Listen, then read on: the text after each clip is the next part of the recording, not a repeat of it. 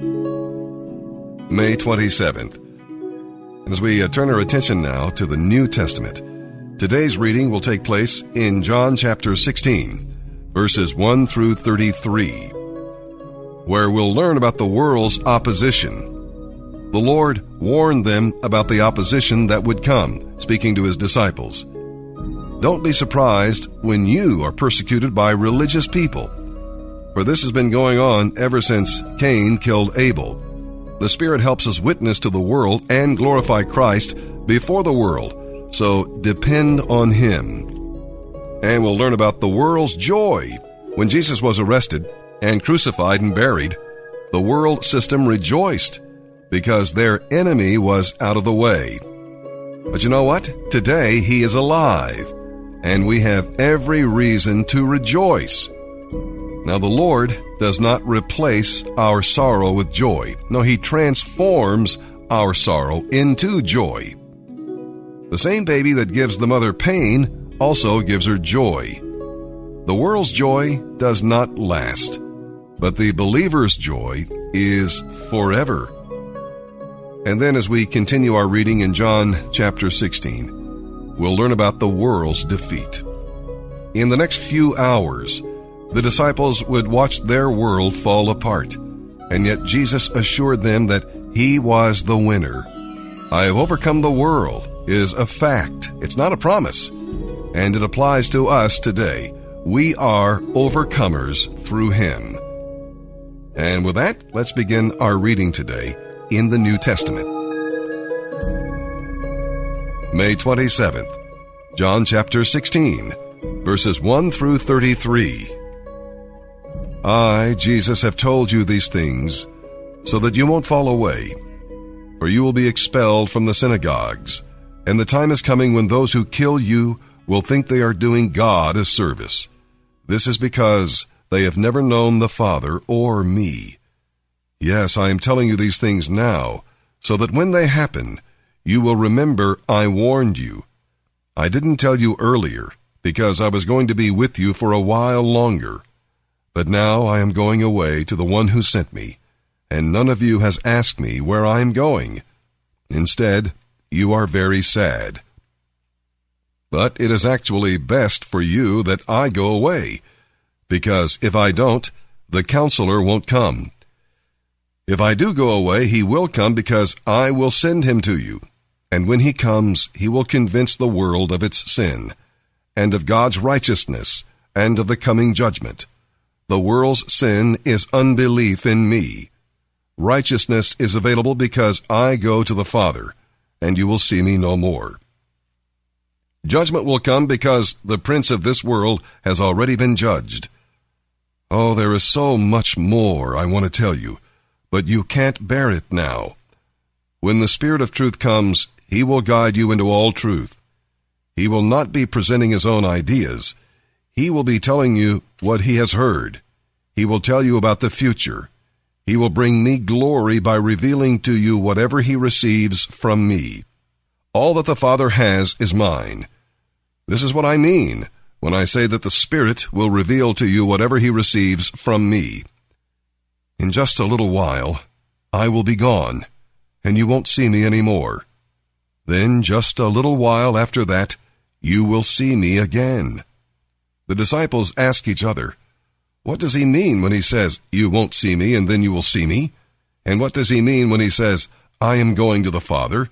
And what does He mean by a little while? We don't understand. Jesus realized they wanted to ask Him, so He said, are you asking yourselves what I meant? I said, in just a little while I will be gone, and you won't see me anymore. Then just a little while after that, you will see me again. Truly you will weep and mourn over what is going to happen to me, but the world will rejoice. You will grieve, but your grief will suddenly turn to wonderful joy when you see me again. It will be like a woman experiencing the pains of labor.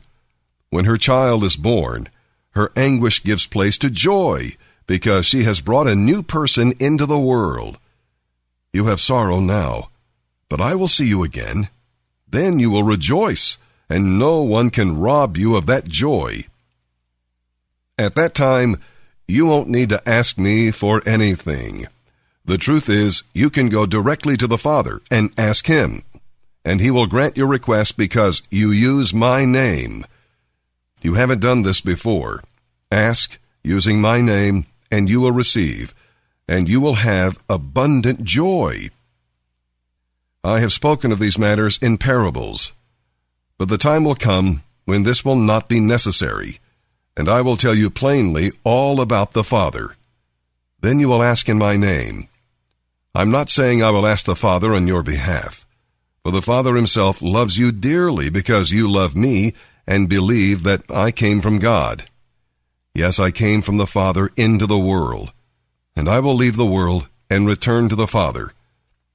Then His disciples said, At last you are speaking plainly, and not in parables. Now we understand that you know everything and don't need anyone to tell you anything. From this we believe that you came from God. Jesus asked, Do you finally believe? But the time is coming, in fact it is already here, when you will be scattered, each one going his own way, leaving me alone. Yet I am not alone, because the Father is with me. I have told you all this, so that you may have peace in me. Here on earth you will have many trials and sorrows, but take heart, because I have overcome the world.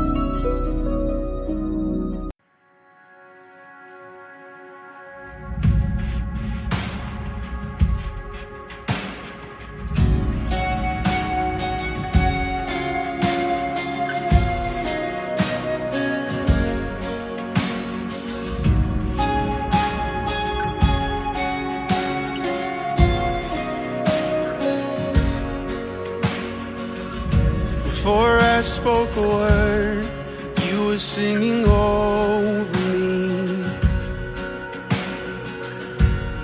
You have been so, so good to me. Before I took a breath, you breathed your life in me. You have been so, so kind to me. Oh, the overwhelming, never-ending, reckless love of God. Oh, it chases me down, fights till I'm found, leaves the 99. I couldn't earn it, and I don't deserve it. Still you give yourself away. Oh, the overwhelming, never-ending, reckless love of God. Yeah.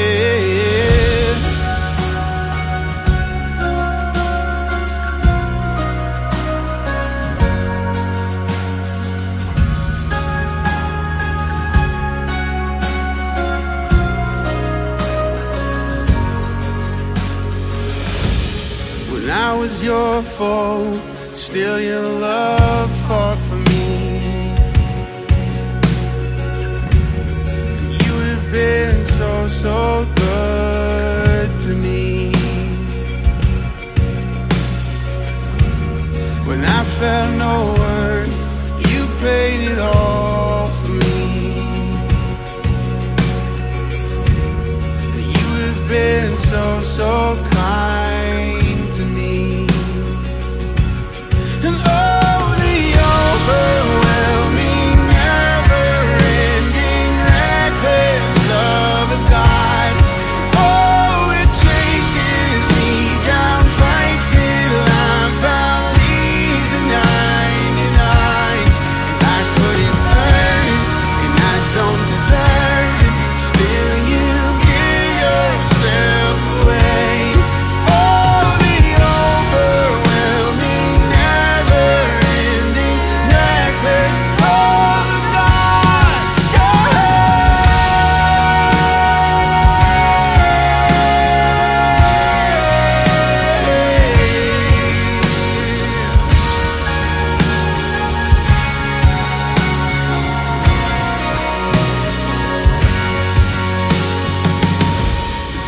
shadow you won't light up, mountain you won't climb up, coming after me. There's no wall you won't kick down, lie you won't tear down, coming after me. There's no shadow you won't light up, mountain you won't climb up, coming after me. There's no wall you won't kick down, lie you won't tear down, coming after me.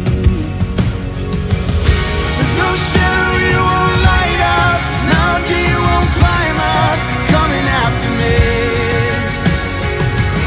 There's no wall you won't kick down, lie you won't tear down, coming after me. There's no shadow you won't light up, mountain you won't climb up, coming after me. There's no wall you won't kick down, lie you won't tear down, coming after me. Oh, the overwhelming, never-ending, reckless love of God. Oh, it chases me down, fights till I'm found, leaves the 99, and I couldn't earn it, I don't deserve it, still you give yourself away.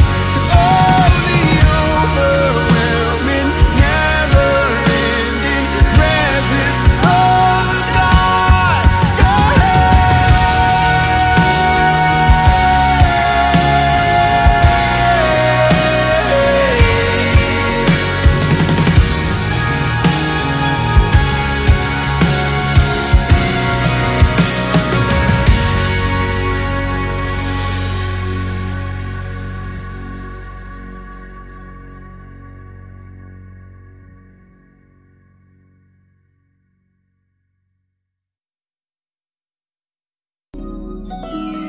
Today we're reading Psalm 119, verses 65 through 80. The Word of God can encourage you in times of affliction. What life does to you depends upon what life finds in you. If the Word is in your mind and heart, affliction can bring out the best in you. If not, well, it may bring out the worst in you. The school of suffering never graduates any students. So ask God to teach you the lessons He wants you to learn. God made you and knows best how you should manage your life. The Bible is His how-to-do-it manual for making life work successfully. It tells you how to use your body and mind, how to handle your time and money, and how to make right decisions. Obeying it can keep you from getting into trouble and hurting yourself and others. Do not wait until, all else fails before you read the instructions. It may be too late. Psalm 119, verses 65 through 80. You have done many good things for me, Lord, just as you promised. I believe in your commands. Now teach me good judgment and knowledge. I used to wander off until you disciplined me, but now I closely follow your word. You are good and do only good. Teach me your principles. Arrogant people have made up lies about me, but in truth I obey your commandments with all my heart. Their hearts are dull and stupid, but I delight in your law.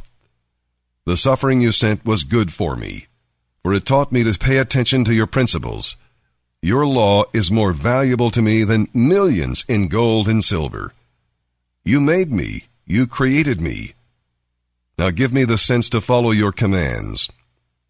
May all who fear you find in me a cause for joy, for I have put my hope in your word. I know, O Lord, that your decisions are fair. You disciplined me because I needed it. Now let your unfailing love comfort me, just as you promised me, your servant. Surround me with your tender mercies, so I may live, for your law is my delight. Bring disgrace upon the arrogant people who lied about me. Meanwhile, I will concentrate on your commandments. Let me be reconciled with all who fear you and know your decrees. May I be blameless in keeping your principles. Then I will never have to be ashamed. Proverbs 16, verses 4 and 5. The Lord has made everything for his own purposes, even the wicked for punishment. The Lord despises pride. Be assured that the proud will be punished.